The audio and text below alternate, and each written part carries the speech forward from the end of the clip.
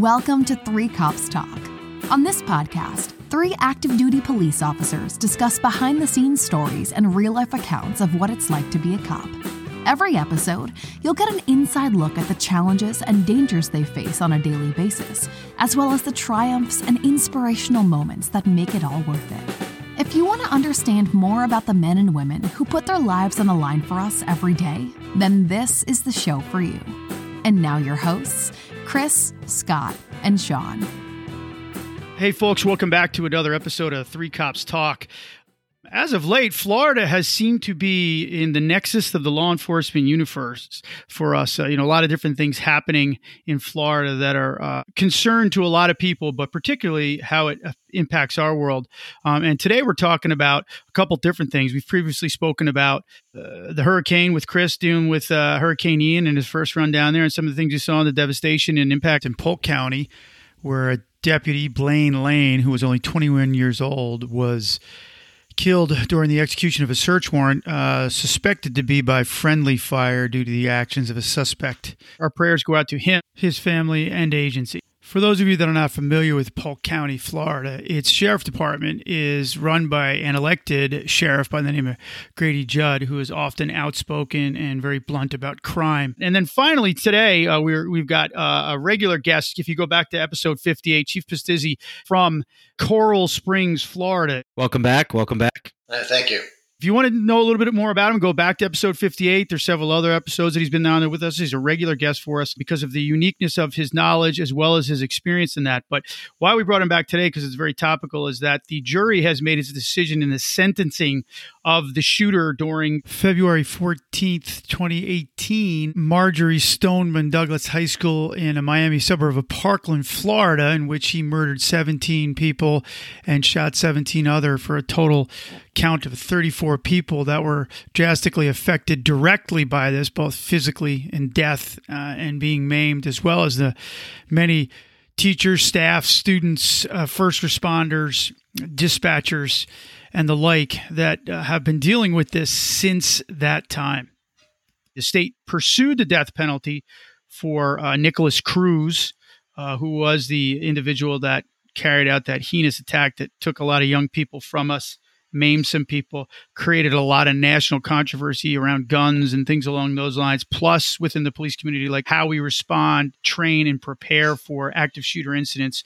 We thought that would be an incident in which, most agencies would go, well, we're not going to do that, or at least some of the issues that rose on that. And again, go back to episode 58 to find out about what we're talking about. But today, Chief's here with us to talk about maybe some of the unique things as how the first responders, we obviously know that the families are upset, the families that lost their own children that were victims, 17 people dying, those that were maimed in the process, right, obviously led itself to the state pursuing the death penalty for him. The fact that a sole juror made a decision to say that they didn't think that he deserved the death penalty. Now, as you well know in capital cases, things like that, if a sole dissenter within a 12-person jury can dissent, the sentence is not handed down. So there was a lot of jurors that were upset. There was a lot of parents that were upset. There was a lot of people in the community that were upset. But Chief's here to give us some perspective on what the folks on the ground might have felt, as well as the community, because he's a big part of it still. So Chief, thanks for being here. I appreciate you taking the time and talking with us about this. So I think to that point, what do you think's going on? How is this being felt by most of the people you work with? Anything, especially in today's environment, is very unrealistic. Yeah. We've known from prosecuting cases down there over the years that, all you can do is ask the question of the potential jurors, would you be able to recommend a death sentence? Unfortunately, there's no way to secure that is the truth. And all you need is one anti-death penalty person to be able to say, yes, I could, knowing full well they can't. I'm not sure that's what happened in this position. I think there were one or two more that questioned it, but it's really heartbreaking. You talk about closure. Speaking on the officer's side of things, that day we wish we could have gotten there faster. I've been very vocal about the fact that if we had the opportunity to get there quicker and gotten in there faster, we would have ended it quickly. Yeah.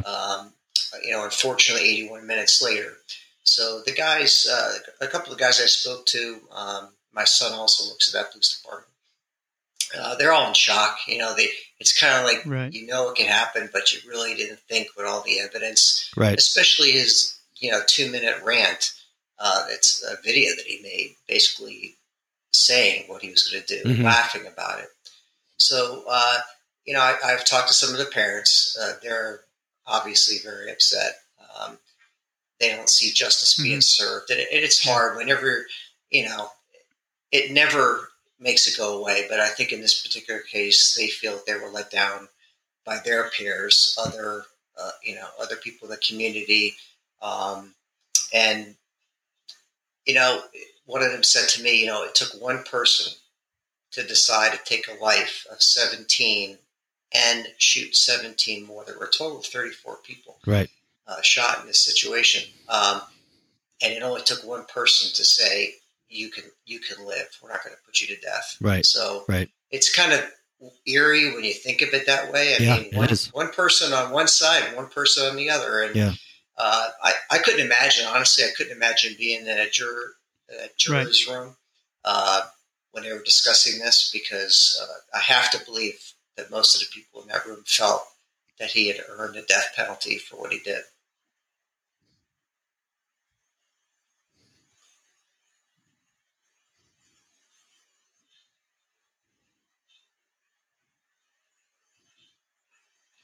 And from that point, Chief, from what I've read, and I'm reading it from all different news sources and ones that were one or the other about it.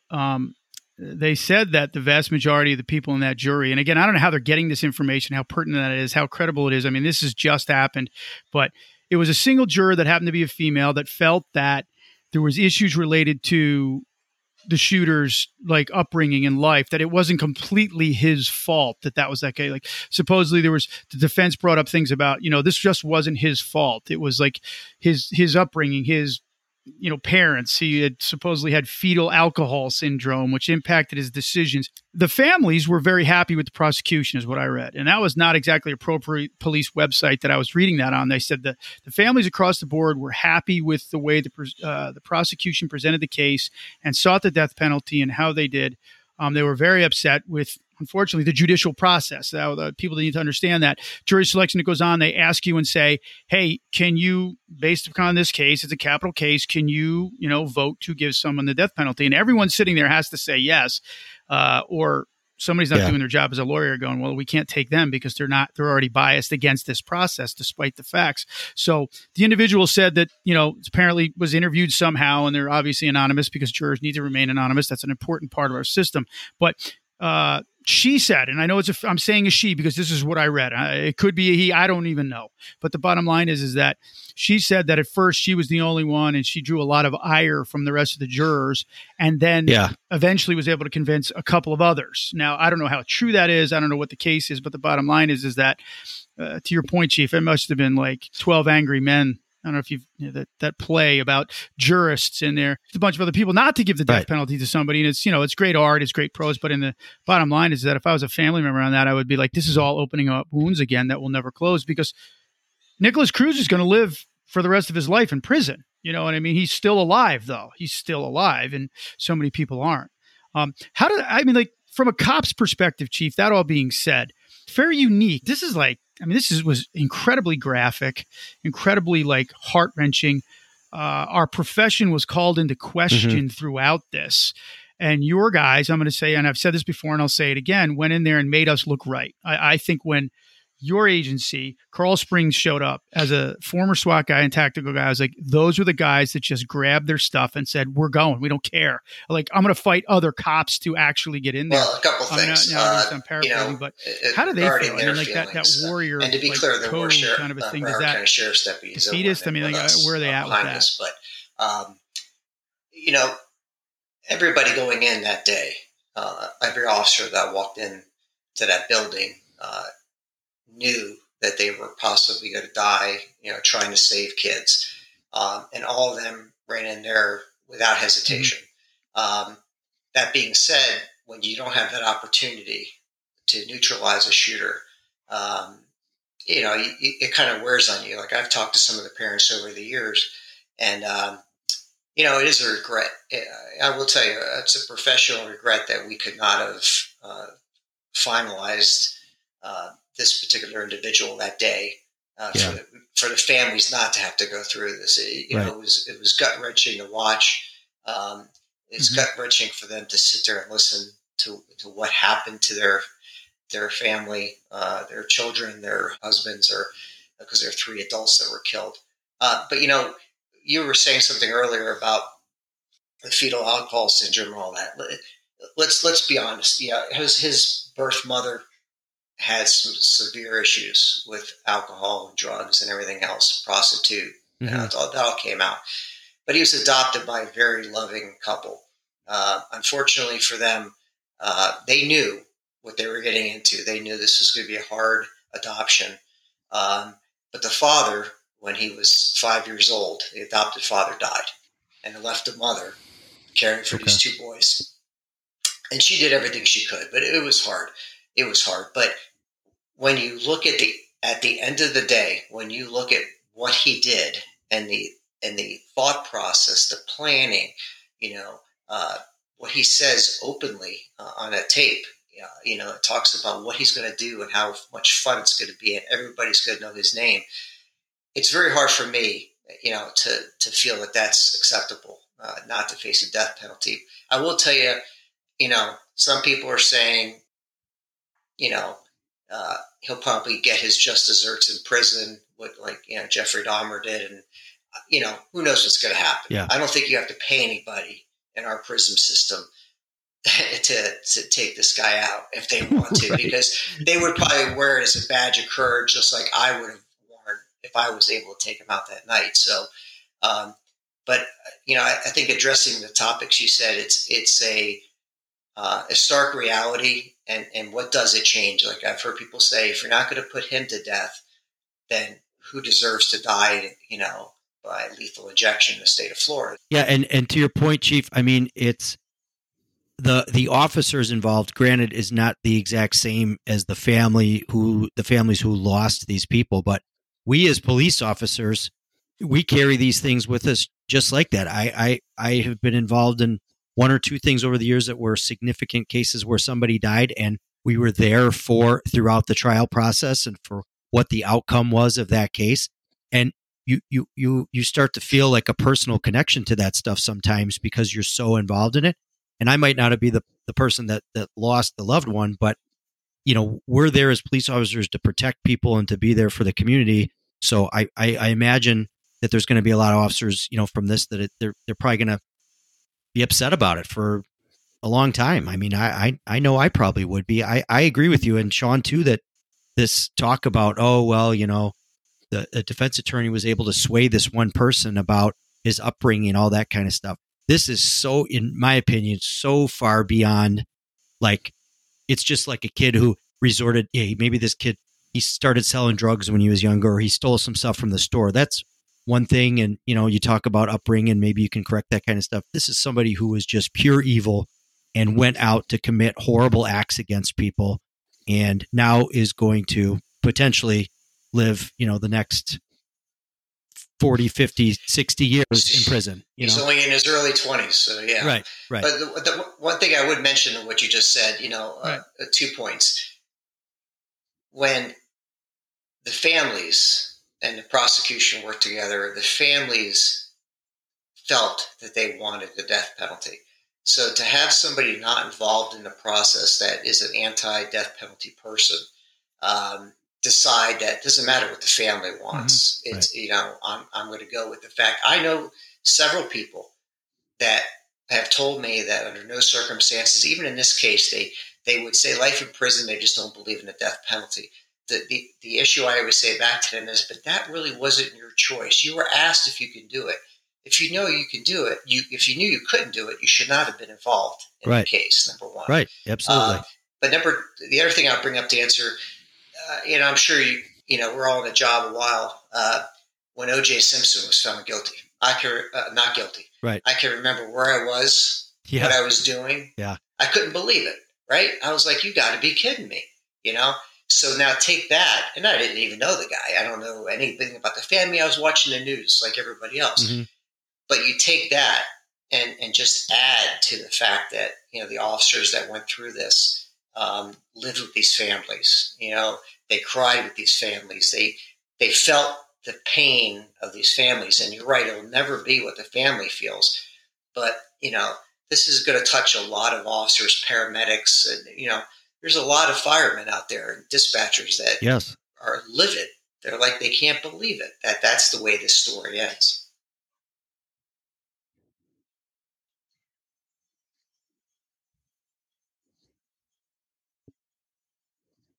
Right. Well, and that brings up a good next question, Chief. You're a leader, and you're a chief that a lot of us wish we had throughout our careers. Now, I've had some good chiefs, but I would definitely hope that, I would love to have worked for you just from what I read and heard about you and just getting to know you. How would you tell us to move forward if we were with you and Scott and I were two of these officers that were that upset and that pissed off? And in this day and age, so many people are leaving the profession, double thinking like, what, did I do the right things? What am I doing here? It just seems like it just never is going to get better. And we're always going to be the bad guy. Position, and then somebody that's really a bad guy isn't held accountable the for empathy it. that I would what would you say to us? I mean, how would you help us move forward? Because, I'm feeling it. My gut hasn't been the same. To be honest with you, when I first heard the news, I was told by accident that they agreed to the death penalty. I was out on the golf course when I heard that, and I was like, yes. And then 5 minutes later, I get a no. They said no. Yeah. And it was just that feeling from, the high to the low. And I'm sure that's what the guys felt too. But, if I was still there, the good news is the chief that's there now was there, and he actually was one of the guys that went in. He was really? a captain. Captain at the time, and he got promoted to deputy chief and just became chief. Yeah. So I'm sure. Yeah, and most of the command staff actually. Oh, really? Wow. That's in place right now. They're the guys in the pictures that went in. They Talk just about credibility. Wow. Wednesday at 2:00. All the captains are working, the lieutenants. Right. So now these guys have. Moved up the chain, and now they're deputy chief and positions like that. Wow. So I'm sure what they're saying is, guys, we did our job. We did everything we could. The bottom line is he was gone. As we were running to the building, he was exiting the building on the other side. We never had the opportunity to see him. There were no shots being fired. When we were there, we couldn't have gone and found him any quicker than we tried. But we caught him. At the end of the day, we did our job. Took 81 minutes, which is a long time. There was actually an opportunity for us to catch him at the 7-minute 31-second part, but he exited on the west side of the school as opposed to the east side where our first unit got there. Yeah. But that being said, I would tell him we've all been officers long enough to know you had that case that you're so proud of. You think it's something that you did a great job on, and then the DA throws it out. The DA throws it out, or a judge throws it out for some innocuous BS. Yeah. But at the same time, in something like this, the murderer was captured. But as officers, we have to know we're not on the jury. We're not the prosecutors. And I'm going to tell you, Mike Satz and Jeff Marcus, two of the main prosecutors that handled this. Mike Satz was the state attorney for like 42 years. He tried all cop killer cases, never lost a case. Really? Death penalty this is, I think, the most shocking for us in the community too, in the law enforcement community, because he was the leader of that county for a long time. The head law enforcement guy, right. And he was like, when we saw him prosecuting this case, we're like, wow, okay. He definitely believed that it should have been a death penalty case. So,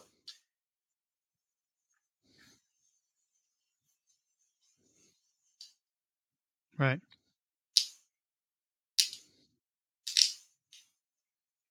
Now, was his defense Cruz's defense provided by the state, or was it just somebody that came in pro bono to do this, like a higher end firm that came from another state out west?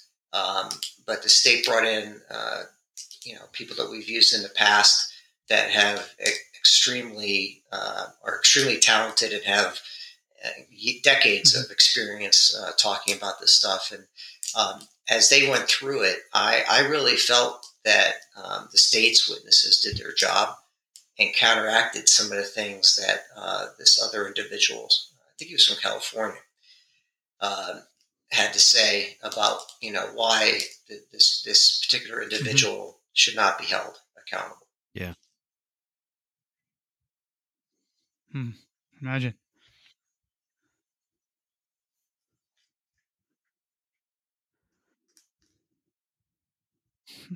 Well, the thing about a lot of the stuff is that you look at it and you say to yourself, he pled guilty to all. From what I understand, he pled guilty. He said, "I'm guilty of all this." Obviously, he didn't fight it and didn't claim like mental health related issues that impacted it or whatever.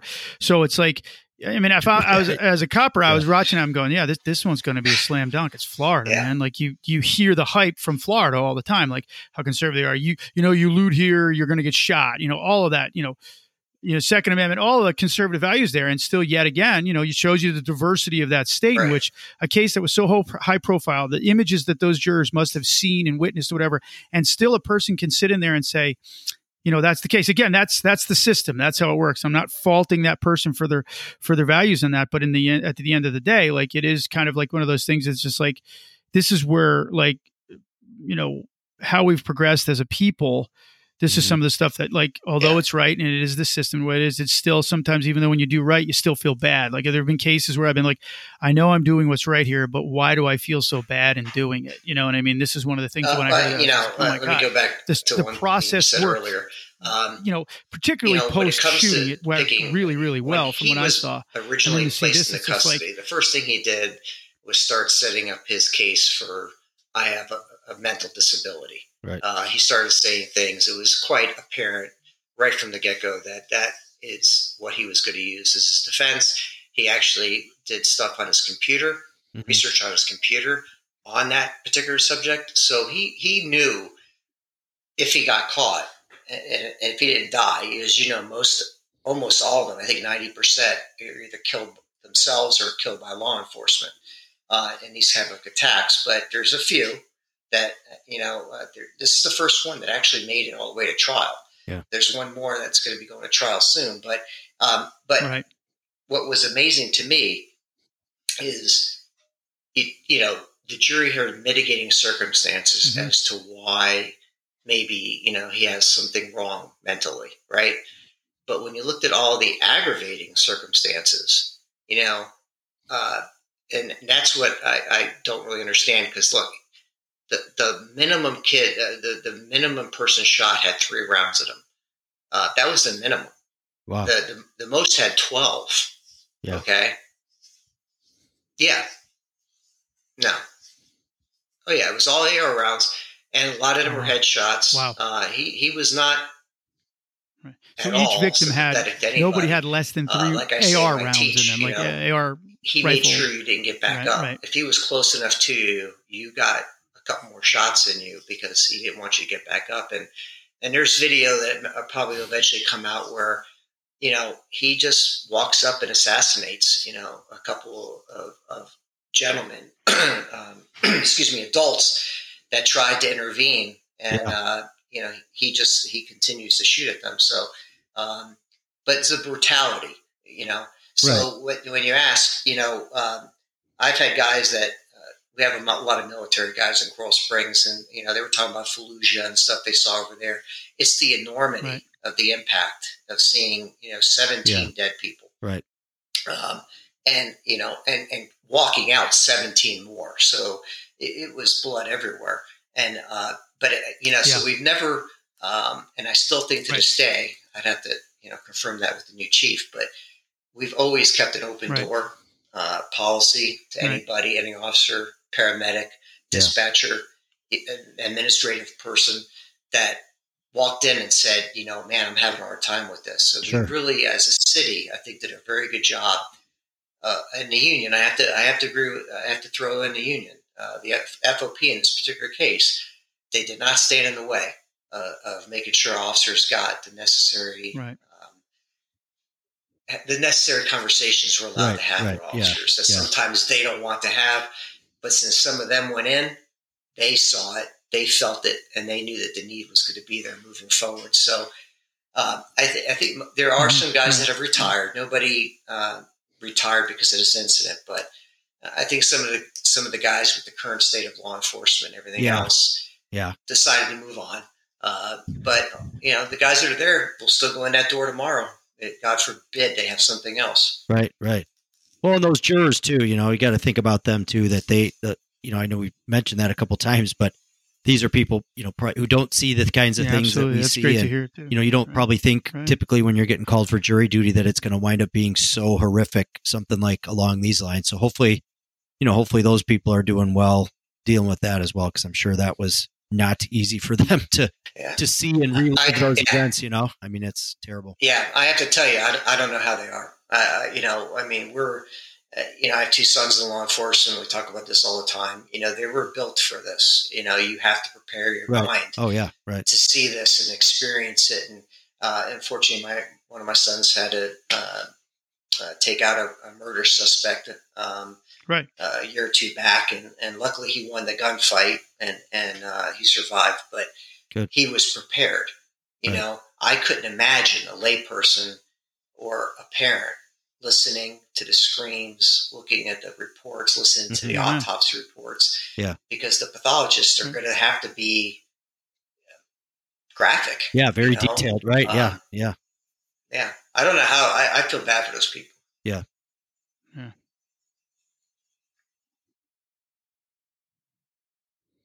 Right. You brought up a great point about leadership in past shows, Chief, and that's kind of your thing here about, leadership definitely on the battlefield.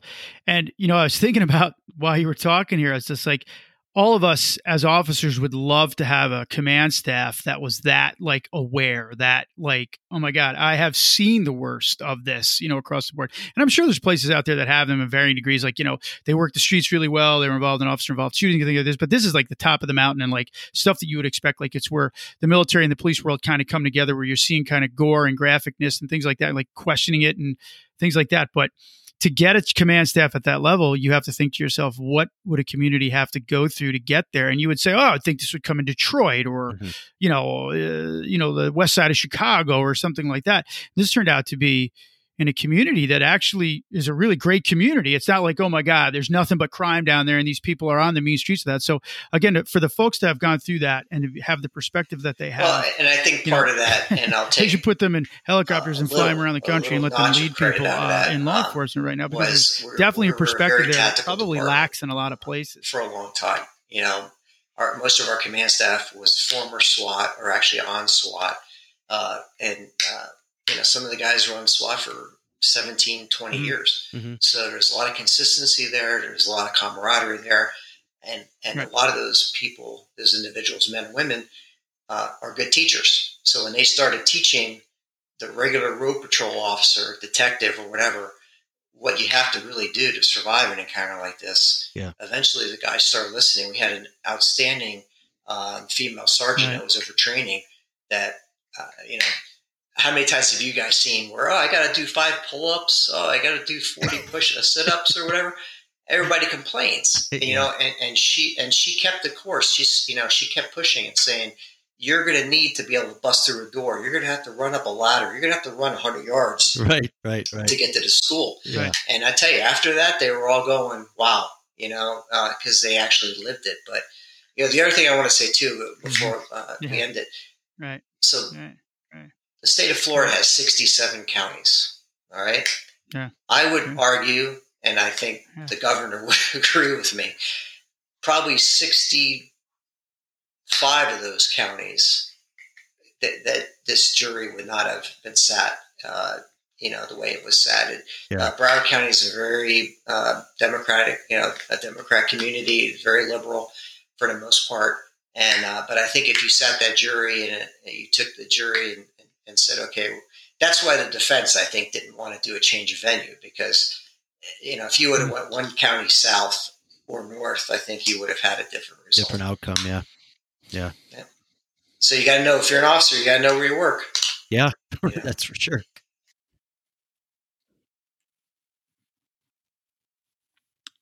Yeah. Well, Right, exactly. You know what I gain and what I lose and all of that, and that is great. Again, the Chief tied into a bunch of different shows that we've talked about. One of the things he just finished talking about was go back and listen to the episode where we talk about the warrior versus the guardian and how the warrior needs to be able to spring to action and get there. And if you don't have that mindset, you're going to suffer the long-term effects of that for a while. Like people that are not prepared, that will think it'll never happen, and then those folks that can lead you through that process. Because just because the shooting stops doesn't mean the problem stops. Yeah, and obviously here we are 4 years later plus dealing with this, and people will be dealing with this for quite some time. Again, we can't say enough good things about the officers, the people that responded, but our sympathies go out to the families and things like that are feeling that maybe this process let them down. Again, the prosecutors, you can't say enough good things about it. They did what they could with that. And again, this is just how the process works. We really appreciate it. Thank you. I think if we start tampering with that process, I think we're going to mess up a whole lot of other things. So I would definitely say these guys, Chief, I can't thank you enough for coming back on and talking about something so hot and so emotional. Again, it made me feel better, honestly, as somebody that was really frustrated by the process. So I can't thank you for that. I'm still out there presenting. That being said, if you guys want to get a hold of Chief, why don't you go ahead and give us your back info there, how they get a hold of you, your training, all that other stuff. Now to hopefully prevent or at least minimize some of these shootings. And I have a company called 4-Star Strategies. You can go on my website and see what I've been doing. But there's a few of us out there doing it. Some of the parents are out there. It's just trying to educate people on the fact it can happen anywhere. And I have to tell you, that's the one thing that has really shocked me is how many communities I've been to where people have actually said that's not going to happen here. And it's just, wow. If you looked at Parkland, Florida, you would have said the same thing and you would have been wrong.